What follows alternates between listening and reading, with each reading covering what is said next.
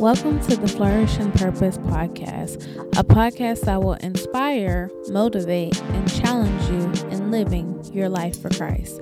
I'm your host, Tamika Mahomes, and on this podcast, you can expect weekly encouragement and inspiration from me, as well as other inspirational guests. Now let's dig in.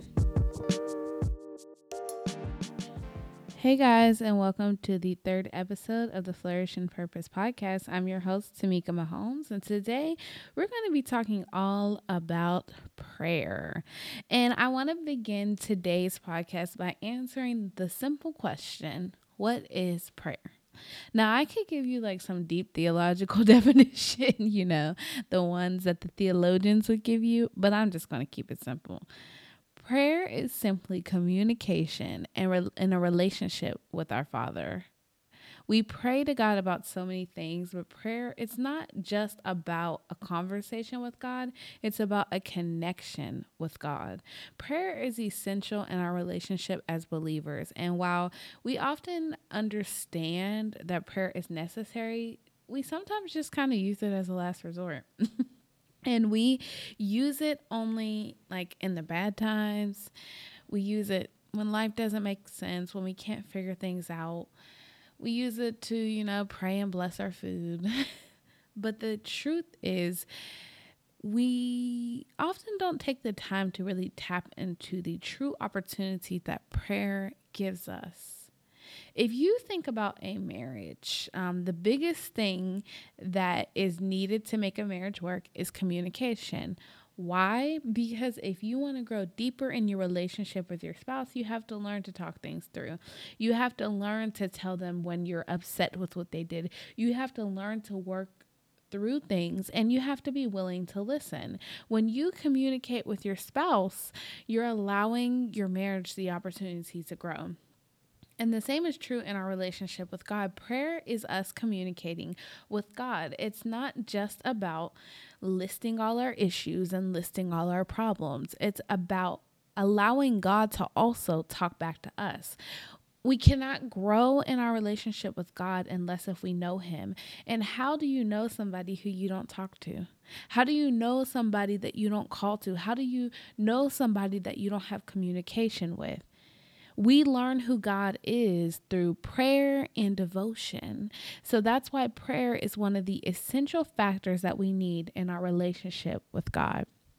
Now, when you think about why people don't pray, one of the main reasons that I see that we don't pray is because we feel unqualified. We feel unworthy. We feel like God won't accept us as we are. We've made two mistakes. We've fallen too short. And we also are at a point where we feel like we don't know what to say to God. We don't know how to say things to God. And the thing about God is that He does not require us to have the perfect prayer life, but rather He calls us to have a persistent prayer life. There's a quote by Charles Spurgeon that says, "We often pray best when we stammer and stutter, and we pray worse when words come rolling like a torrent, one after another. God is not moved by words. They are but a noise to Him. He is only moved by the deep thought and the heaving emotion which dwell in the innermost spirit." So you see, we can run off a bunch of things to God. We can list our to-do list. We can tell Him what we need. We can list all our problems, all our issues, the people that we have drama with. We can even talk in these and thous. But the truth is, all of that is in vain if we aren't allowing God to move in us when we connect with Him. We must learn to make prayer an essential part of our daily lives with Christ. I encourage you to not allow a day go by without connecting to your Father. It's not about how long the prayer is. It's not about how deep the prayer is. It's not even about what you're saying or not saying. It's about connecting your heart to the heart of God. Hey there, are you enjoying today's episode of the Flourish and Purpose podcast? Well, go ahead and hit that subscribe button so you never miss an upload. Also, be sure to rate and review on iTunes. Now, let's get back to today's episode. Don't go to prayer so deep. Don't go to it so structured. Go to it with a mind of making a connection with your Father. So before we go, I want to give you 3 practical tips on how to connect with God in prayer. The first tip I want to give you is to be 100% you. Be who you are. God already knows who you are. He already knows your ins and your outs. And even if you feel like you're the messiest person in the entire world, God still wants you to come as you are.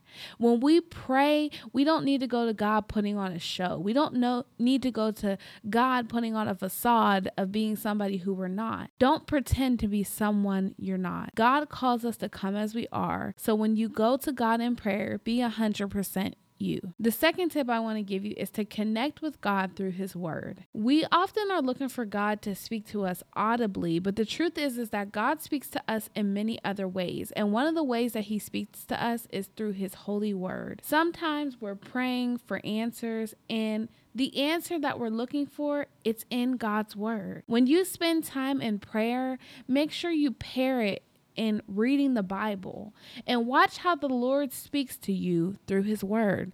The Bible says in Psalm 119:105, the Lord is a lamp unto my feet and a light unto my path. That's a reminder to allow God to lead us and to guide us in our life.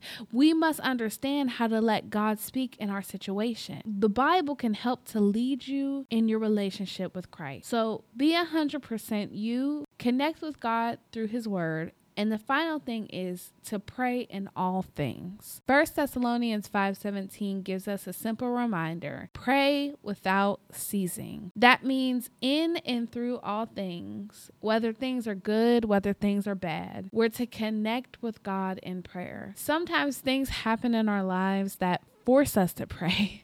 But we cannot allow our life circumstance to dictate whether or not we pray to God. We must learn to pray to God in all things. Be 100% you, connect with God through his word, and pray in all things. Before we go, I just want to encourage you. As we started the new year, our church did 21 days of prayer and fasting. And when I tell you God moved so much in my heart and mind, I mean, it was amazing.